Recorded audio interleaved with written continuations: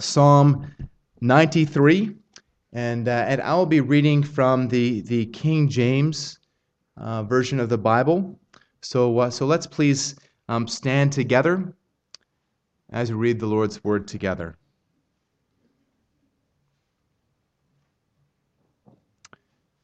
Psalm 93. The Lord reigneth.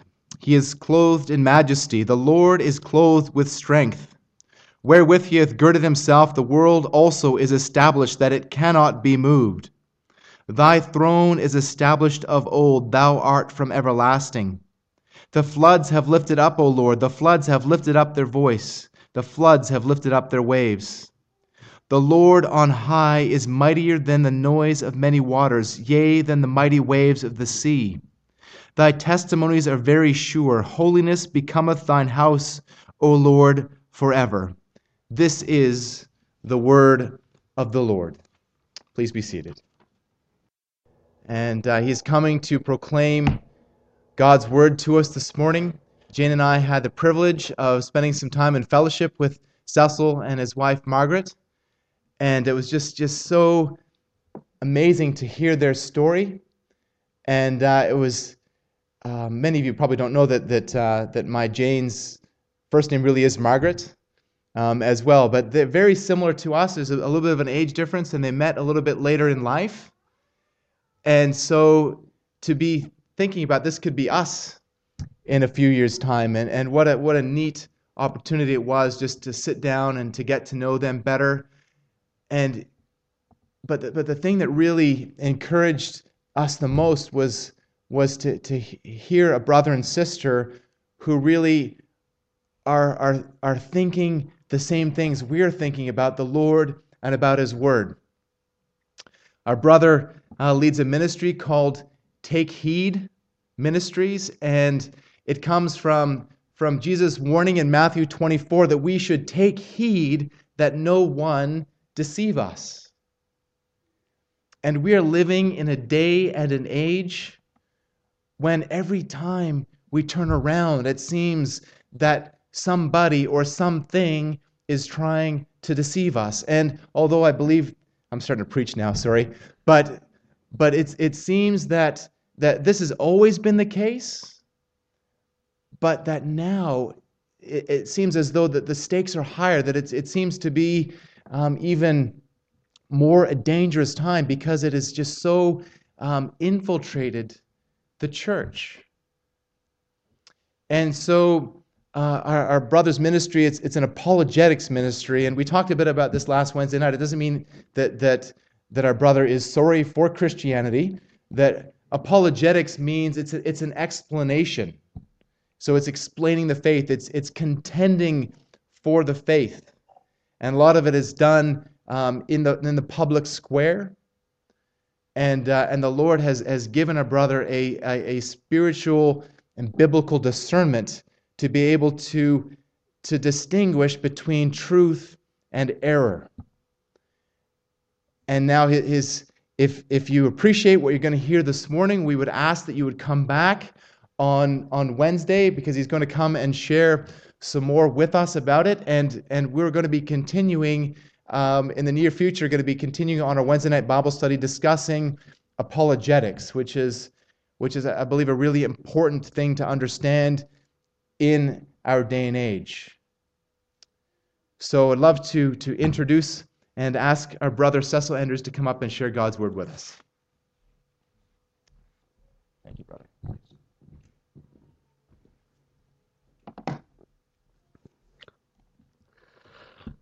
Well, friends, can I say it is both a joy and an honor to be standing here this morning. Margaret and I actually fellowshipped in your church about 3 years ago. I have a brother and sister-in-law who live in Kelowna, and we have visited them on occasions.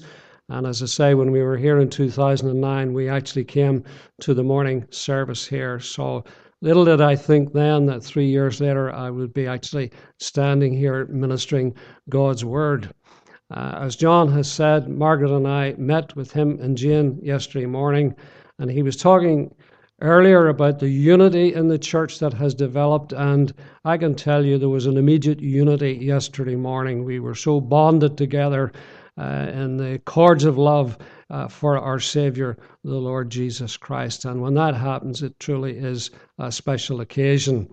We were delighted to hear that they were married on the 10th of August, some 24 years and 355 days after Margaret and I got married. And if you can work that out, that means we were celebrating our silver wedding anniversary on the 20th of August. And that is really the reason for us being here in Kelowna. This is part of our celebrations of that occasion. And as John said, there's a bit of an age difference between Margaret and I. We actually met in Jerusalem. Margaret lived about 6 miles away from me in Northern Ireland, but I had to take the scenic route via Jerusalem to meet her. And we were engaged some 3 months after we met and married about another 8 months after that. And of course, Margaret says, well, I didn't have time on my side. So that's a little bit of our background. As John said, I have an apologetics ministry called Take Heed, and I'll be sharing more about that, God willing, on Wednesday evening. But this morning, we're going to focus our thoughts very much on this lovely psalm that John read earlier, Psalm number 93. In the course of my studies on it, I read somewhere that this was John Calvin's favorite psalm. I also discovered that Charles Spurgeon described it as a psalm of omnipotent sovereignty. And I think that description is excellent. For the believer, it is a psalm that should dispel any doubt or despair or depression that enters into your life. And as John said very early on, yes, as believers, we sometimes are confronted by doubts and despair and desperation. But I think that happens when we take our eyes off the God who has loved us and who has saved us. And so this psalm will call us back to a true appreciation of the God who is our God. I think if I was to say that we live in a world that is very much in turmoil in many aspects, I don't think too many people would disagree with me. Turmoil is an interesting word. When you look it up in the dictionary, it has 3 ingredients: confusion, agitation, and disturbance. And in many areas of the world, you find these things: confusion, agitation, and disturbance.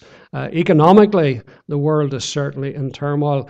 Margaret and I live in Northern Ireland, which is part of the United Kingdom, which sadly is part of what is known as the European Union. Our preference would certainly be not to be members of it, but the European Union is in an economic mess. Country after country is having to get bailed out financially, and they keep pouring money into this black hole that's called the European Union. The corruption economically is unbelievable. I think for the last 16 or 17 years, the accountants for the European Union have declined to sign off the accounts because so much money is unaccounted for. So economically, the world is in turmoil. I think last year the United States almost defaulted on its debts. They were sort of rescued at the brink by increasing their borrowing power. Politically, the world is in turmoil. Over a year ago, they had the so-called Arab Spring all along North Africa, where people were rising up and they were removing leaders and so on. And we're told that they're going to have democracy, but that's a pipe dream, really. Because the reality is that where you have countries that are very much dominated by Islam, you will never get democracy. Because Islam, true Islam, is totally opposed to democracy. Islam believes that only the Sharia law of Allah is what men should live by, and to think that ordinary mere mortals have the right to elect politicians, to dream up legislation and enact it, they think that is totally wrong. And so they will use democratic freedoms, of course, to gain power, and then they will destroy democracy. So, as I say, political turmoil is very much around the world. And then in the natural world, again, it seems to be there's a conveyor belt of natural disasters, whether it happens to be earthquakes, tsunamis, tornadoes, typhoons, flooding, bushfires, whatever it happens to be, droughts down in Texas and places like that. Lots and lots of turmoil around the world. So economically, politically, naturally, there's lots of turmoil. Communally, the world is in turmoil. And again, we see that particularly in Europe, where because of the European Union, there are no border controls and people are able to move en bloc, en masse, and settle in a different country. And the problem is that when they do that, they don't assimilate themselves into the culture of the country that they've gone to, but rather they kind of set up a state within the state. And the result is there are tensions and frictions, and that's very much in evidence in Europe in particular. In Northern Ireland, we had what were known euphemistically as the Troubles. We had about 30 years of communal strife, and that was because of two cultures clashing together.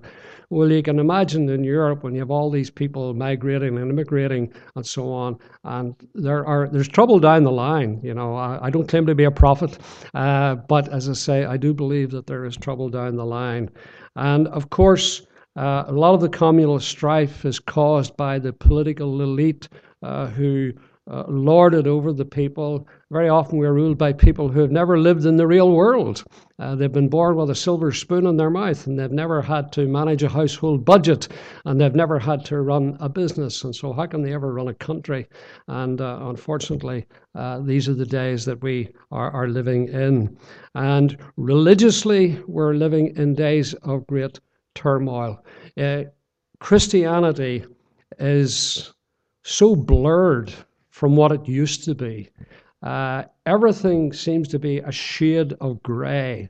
There doesn't seem to be any black and white any longer. And things that were clearly defined in the Word of God as being wrong and sinful, well, even today, evil is being called good by those who profess to be Christians. So, as I say, we're living in very dangerous days in the religious world.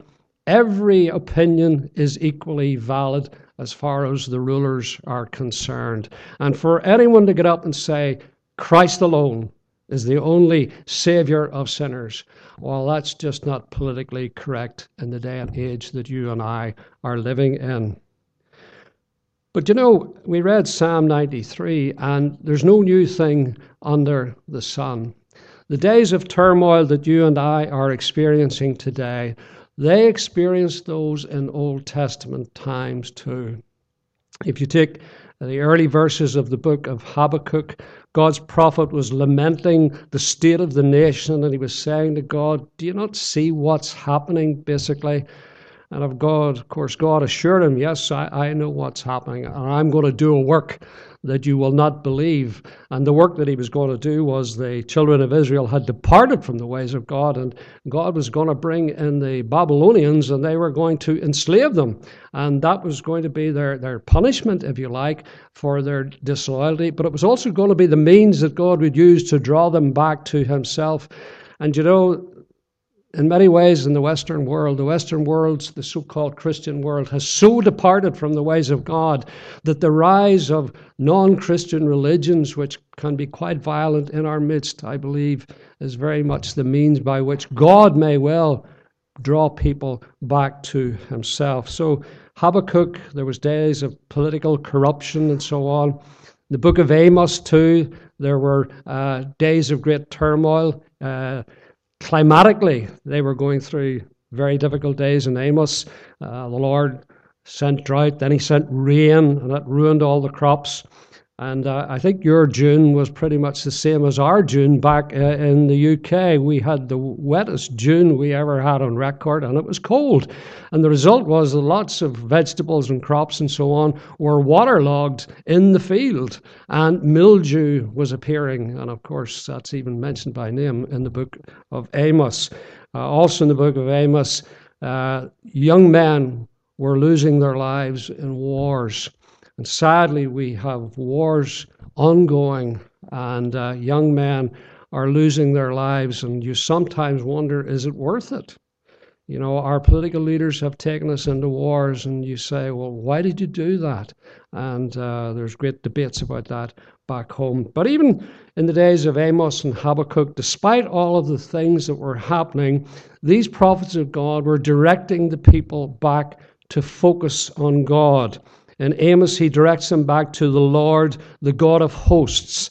And Habakkuk, at the end of chapter 3, he says, "Yet I will rejoice in the Lord. I will joy in the God of my salvation. The Lord God is my strength."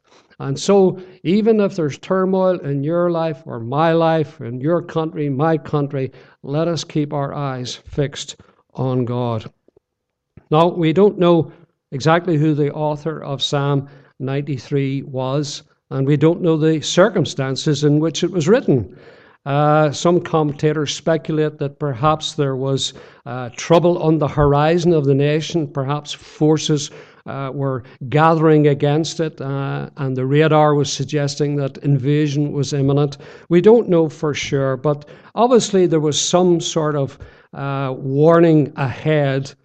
And God had a word through the psalmist.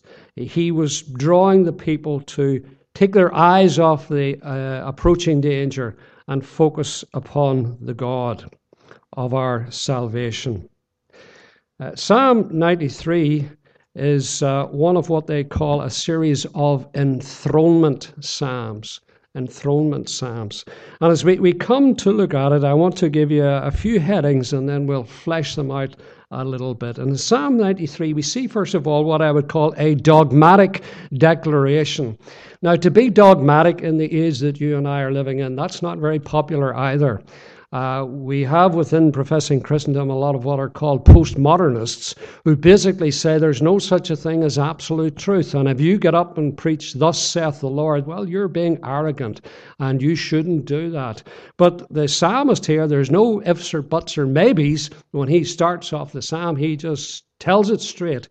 He says there, "The Lord reigneth, he is clothed with majesty." So you have a dogmatic declaration. And as I say, Psalm 93 is part of a cluster of what we call enthronement psalms. If you just look forward to Psalm 95, the first 3 verses say, "O come, let us sing unto the Lord. Let us make a joyful noise to the rock of our salvation. Let us come before his presence with thanksgiving and make a joyful noise unto him with psalms. For the Lord is a great God and a great King above all gods." Psalm 96, first 4 verses. "O sing unto the Lord a new song. Sing unto the Lord all the earth. Sing unto the Lord. Bless his name. Show forth his salvation from day to day.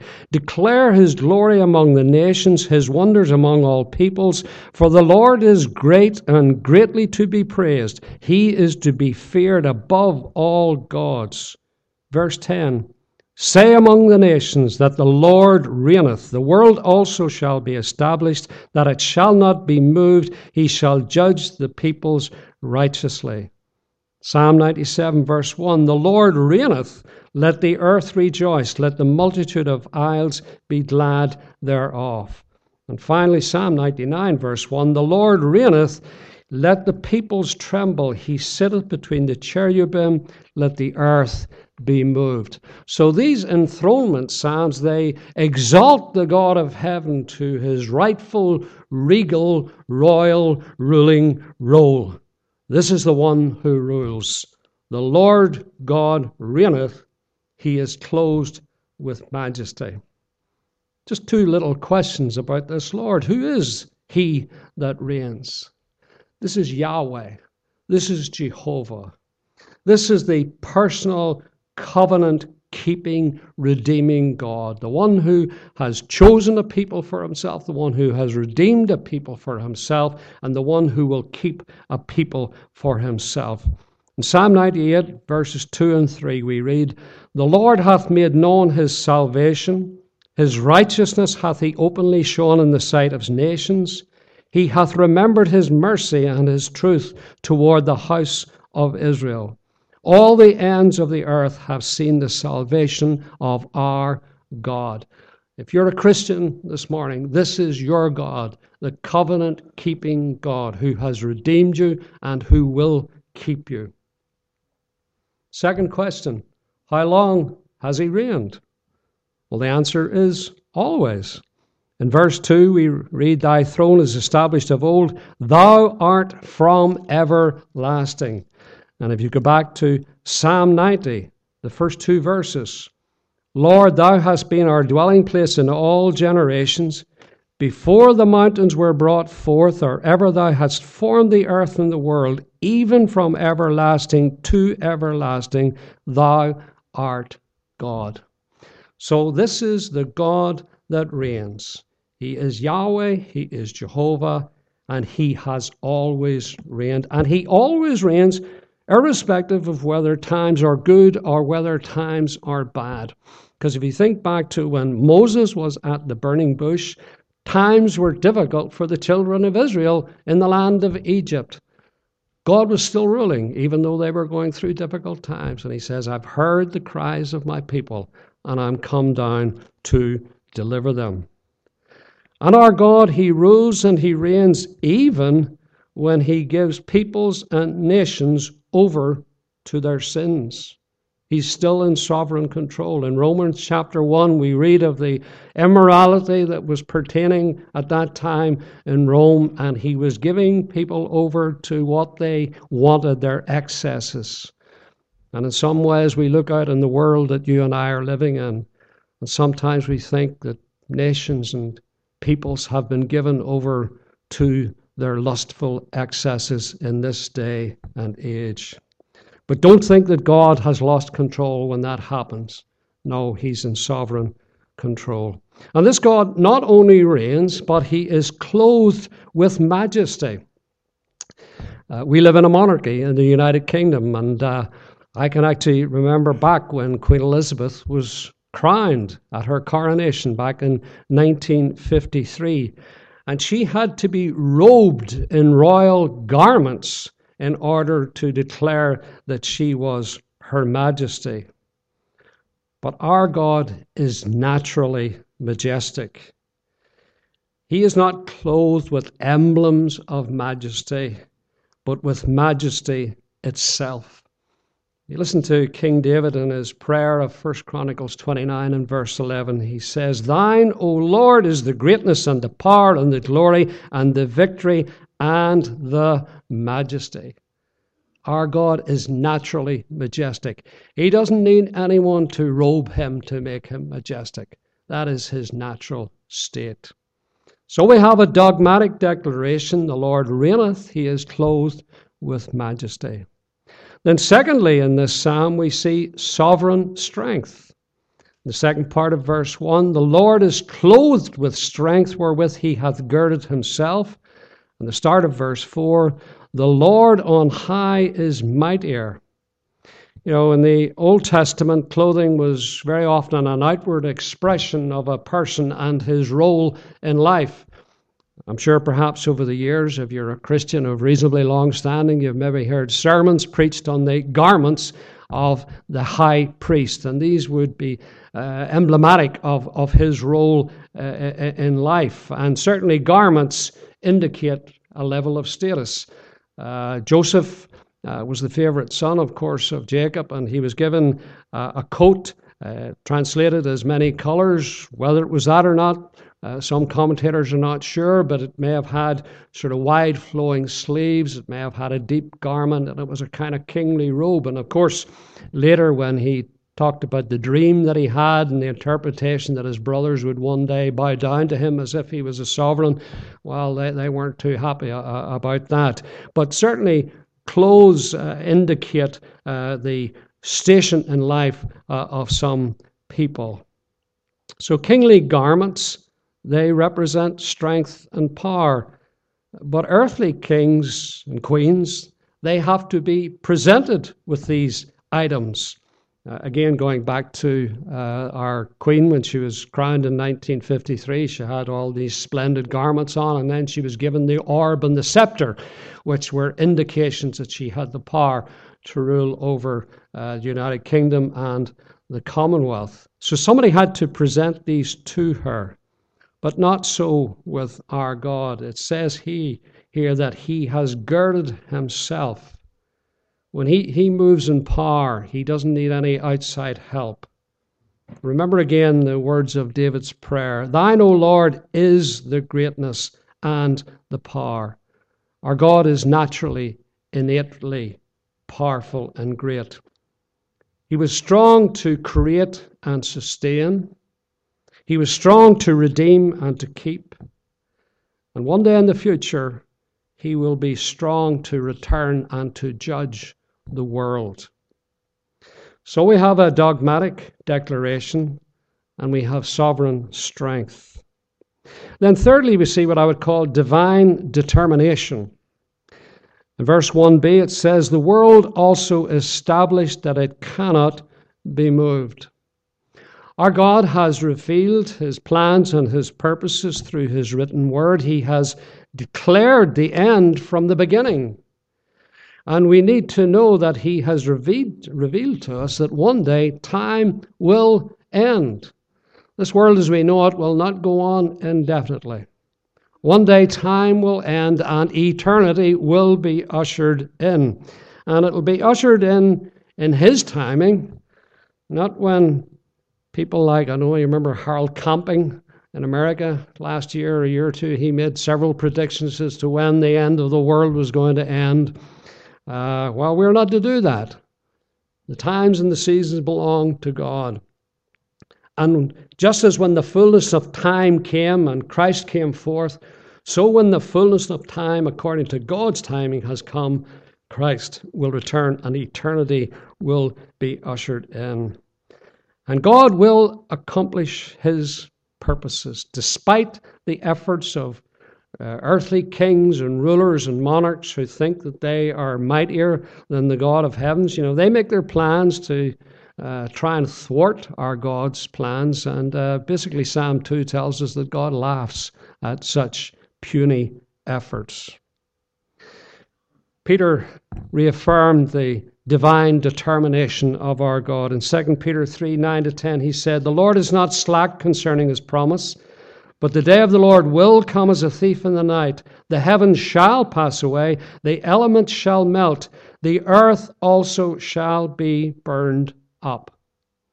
The world is established, man cannot move it, but one day God can and he will move it.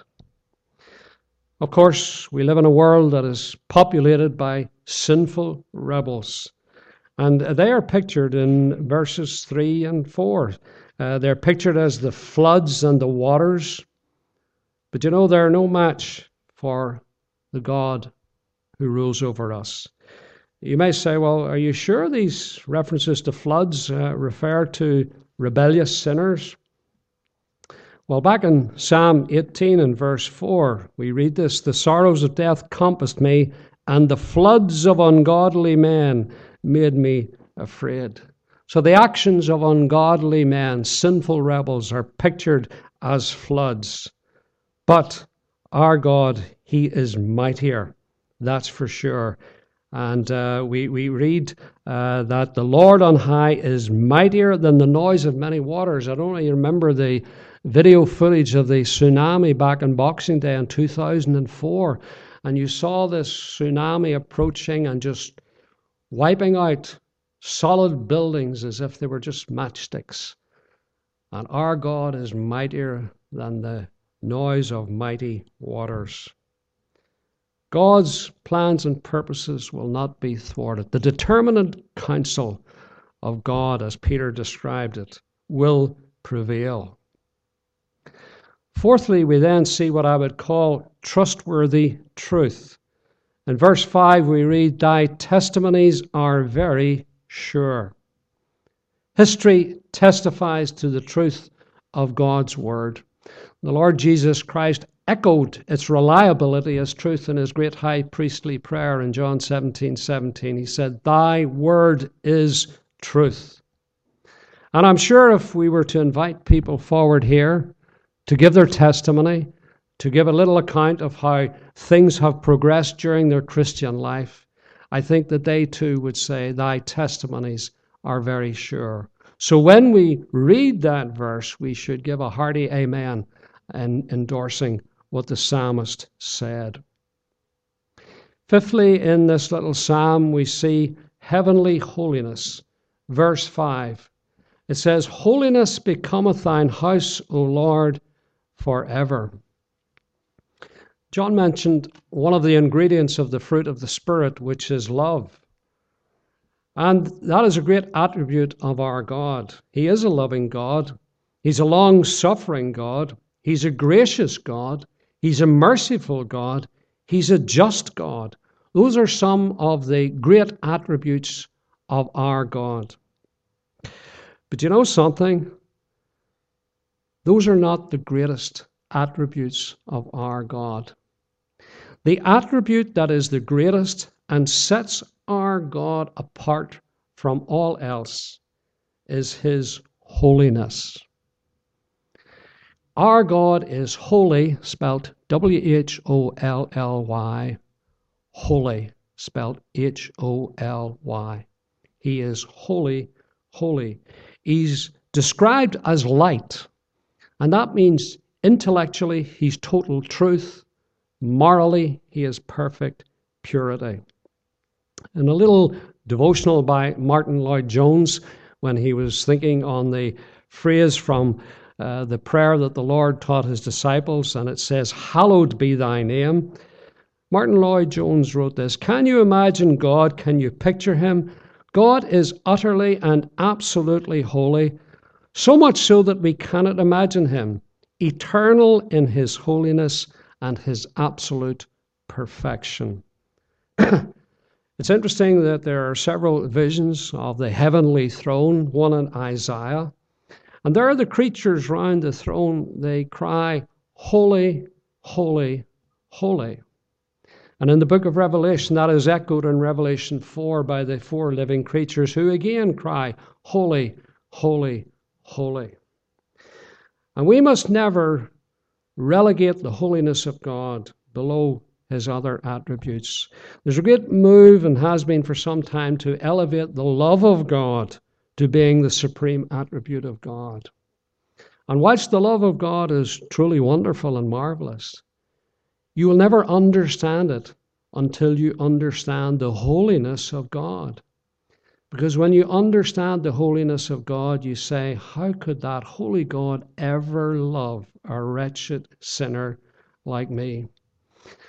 I had a brief emigration to Vancouver back in 1970 for about 5 months. And before I left, my father gave me a little New Testament, and I wasn't a believer in those days. And he inscribed in it to Cecil from Mum and Dad, Romans 5, verse 8. But God demonstrated his love toward us in that while we were yet sinners, Christ died for us. My father was trying to show that the love of God was truly marvelous when we consider the holiness of God and his abhorrence of sin. And yet this God, in love, sent his Son to die for a wretch like me. Exodus 15 and verse 11. The children of Israel had just passed through the waters of the Red Sea, and Pharaoh's army tried to follow, and of course they were drowned in the waters that flowed over them. And there was a great song of praise rose up. And it says, who is like thee amongst the gods, majestic in holiness? Even in the judgment of wretched sinners, the holiness of God was exalted. And of course, we see that at Calvary, because the holiness of God required that the penalty of sin should be paid. And so we saw Christ suffering on the cross, because a holy God required sin to be atoned for. I've mentioned Calvary, and that brings me to the Lord Jesus Christ. And you know, we can see him in Psalm 93. If we take the 5 little headings, a dogmatic declaration, the Lord reigneth, he is clothed with majesty. That points to Christ. But Christ said in Matthew 27, all power is given unto me in heaven and in earth. And earlier in Matthew 11, he said, all things are delivered unto me of my Father. In Matthew chapter 22, he was in one of his many debates and discussions with the Pharisees about who he was, and he referred them to the words of Psalm 110, and he applied them to himself. And John MacArthur, in his study Bible notes of Psalm 110, said this psalm contains one of the most exalted prophetic portions of Scripture, presenting Jesus Christ as both a holy king and a royal high priest. Psalm 110 declares Christ's current role in heaven as the resurrected Savior. You see, this man, after he had offered one sacrifice for sins forever, he sat down at the right hand of God, and there he sits and rules and reigns until all his enemies shall be made his footstool. So the Lord Jesus Christ reigns, and he too is clothed with majesty. William Hendrickson, in his book More Than Conquerors, which is his exposition of the book of Revelation, he refers to the vision of the Son of Man in the opening chapter. And he says, notice that the Son of Man is here pictured as clothed with power and majesty. That long royal robe, that golden belt buckled at the breast, that hair so glistening white that like snow on which the sun is shining, it hurts the eye. So when we read in Psalm 93, the Lord reigneth, he is clothed with majesty, we see a picture of the Lord Jesus Christ. Sovereign strength. I referred earlier to the sovereign strength of God in creation, in redemption, and in judgment. Well, who was the Creator? In John 1 verse 3, referring to Christ, all things were made by him, and without him was not anything made that was made. In Colossians chapter 1 and verse 16, for by him were all things created. Not as the corrupt Jehovah's Witness Bible translates it, for by him were all other things created. Because you see, they believe Christ himself was created, and he only created all other things. So their New World Translation is a corrupt translation. In Revelation 3 and verse 14, Christ refers to himself as the beginning of the creation of God, and the Greek for the word beginning is arche, from which we get architect. So Christ was the creator, he was the architect of God's creation. And secondly, of course, he's the only redeemer of sinners. Peter said, you're not redeemed with corruptible things as silver and gold, but with the precious blood of Christ. And Peter again says there's no salvation in any other except Christ. And Christ will one day judge the world. Paul, when he was preaching in Mars Hill in Acts chapter 17, he says, God has appointed a day in which he will judge the world by that man whom he hath appointed. And of course, he's the one that he raised from the dead, the Lord Jesus Christ. So, sovereign strength. And then thirdly, in Christ we see divine determination. The Lord Jesus Christ knew what his mission was to be when he came to earth. And he kept referring to the hour has not yet come. At the wedding at Cana, he said to his mother, mine hour has not yet come. And on other occasions we read, the hour has not yet come. And then in Luke 9 it says, when the time was come that he should be received up, he steadfastly set his face to go to Jerusalem. The Lord knew that the hour was approaching. And of course, in his great high priestly prayer, he opens it up in John 17, Father, the hour is come. So the life of Christ was characterized by his divine determination to fulfill the mission that had been entrusted to him. Fourthly, in Christ we see trustworthy truth. John in the opening chapter says, the Word was made flesh and dwelt amongst us, and we beheld his glory, the glory as of the only begotten of the Father, full of grace and truth. And in John 14:6, the Lord declared himself. He says, I am the way, the truth, and the life. No wonder the people listening said, never man spake as this. And then fifthly, in Christ we see heavenly holiness. He challenged people after he had pardoned the adulterous woman, he said, "If any of you are without sin, let him cast the first stone." And he could have cast it because he was without sin. But none of the others could do that. They melted away. And then later he was talking to the Pharisees and he says, "Which one of you convinceth me of sin?" He would even declare, "The prince of this world cometh, but he hath nothing in me." Sadly, if the prince of the world came to me, he could point an accusing finger, and rightly so, because I'm a wretched sinner saved by grace.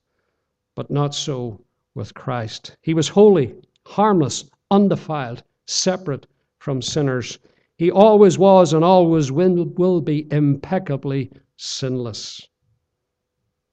And he's the same yesterday, today, and forever.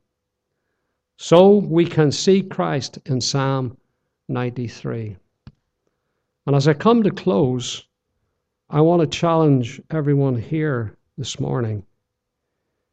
Can Psalm 93 apply to us? In your life and mine, can we echo that dogmatic declaration? The Lord reigneth, he is clothed with majesty. Only the Lord can reign in the lives of Christians. Before the Lord can reign, he must be your Savior. And I wonder if you're here this morning, before the Lord can reign, is he your Savior? Has the Lord convinced you that in his sight you're unholy as opposed to his holiness? And if that is the case, then the Lord has prescribed a penalty and a punishment for those who die in an unholy state. But the good news is that the Lord Jesus Christ came into this world to save sinners. Not only did he die the death to satisfy the wrath of God against sin, he also lived a perfectly sinless life. He wove out a robe of perfect righteousness that is given to all of those who trust in him for their salvation. The very last garment that the Lord took off before he was nailed to the cross was a seamless robe woven from the top to the bottom, and that is a picture of the perfect righteousness of Christ. And it was given into the hands of sinners as he went to the tree to suffer the punishment for sin. That is the great transaction of the gospel. My sins laid on Christ. His righteousness clothes me. 'Tis done, the great transaction's done. I am my Lord's and he is mine. What a wonderful gospel we have to proclaim. You know, often we sing, "King of my life, I crown thee now. All to Jesus I surrender. Let the Lord have his way in your life every day." Do we ever have pangs of conscience as we sing those words? Do we ever stumble over them? Because we know in many ways the Lord is not ruling in our lives as he should do. You know, the Lord spoke of people who would draw near to him with their mouth and honor him with their lips, but their hearts were far from them, and he labeled them as hypocrites. May the Lord deliver us from being hypocrites. Let us give him heartfelt love. Let us echo that dogmatic declaration that in our lives the Lord reigns, he's clothed with majesty. Secondly, do our lives exhibit sovereign strength? The Lord on high is mightier. Well, is that what happens to us in the face and in the teeth of temptation? Doesn't always happen, sadly. We all know we stumble and we fall. But let's resolve as we go from here today that we will truly look to the one. Greater is he that is in us than the one who is in the world. And with the temptation, there's always an escape route, as he tells us in 1 Corinthians 10, verse 13. So let's be looking for that escape route. In our lives, do we have a divine determination? Are we established and unmovable as Christians? You know, God has made a wonderful promise in the opening verses of Philippians chapter 1. He has promised that he that hath begun a good work in us, he will perform it, he will accomplish it, he will finish it. That is what God has promised. But we have to cooperate with him. In Philippians chapter 2, the next chapter, it says we have to work out our own salvation with fear and trembling.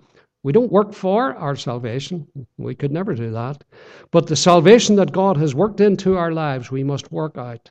And so we must cooperate. We must be day and daily be filled with the indwelling Holy Spirit. We must allow Him to rule over every aspect of our life. We must not quench that Holy Spirit. We must not grieve that Holy Spirit. We must submit lovingly and willingly to His actions.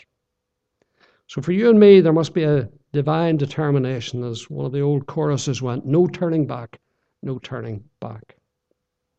Fourthly, are we living examples of trustworthy truth? Is what we say very sure? Is our yea, yea, and is our nay, nay? Not only are we to be people of the word, we must be people of our word. A man or a woman is only as good as his word. Politicians are famous for making promises and breaking them. That seems to be par for the course. Well, we must not be like that. We must be regarded as people who exhibit trustworthy truth. And then fifthly, do our lives mirror heavenly holiness? Our body is the temple of the Holy Spirit. Does holiness become it? That is to be our goal in life. And the Apostle Peter knew it, and he was a man who had his moments of great unholiness. When we think of him in the gardens of Caiaphas, the high priest, when the Lord was on trial, and not only did he deny the Lord, but he did so with swearing and curse words. And yet this same Peter, as the Lord worked on him and by his Spirit would write later, but as he who hath called you is holy, so be ye holy in all manner of conversation, because it is written, be ye holy, for I am holy. A wonderful psalm, a short psalm, but it is a psalm that as a believer, if you have despair, if you have doubts, if you're depressed, take your eyes off the circumstances and look rather to the Lord who reigns, the one who has saved you and the one who will keep you. And if you're not in Christ this morning, I commend Him to you. Seek the Lord while He may be found. Call upon Him while He is near. Amen.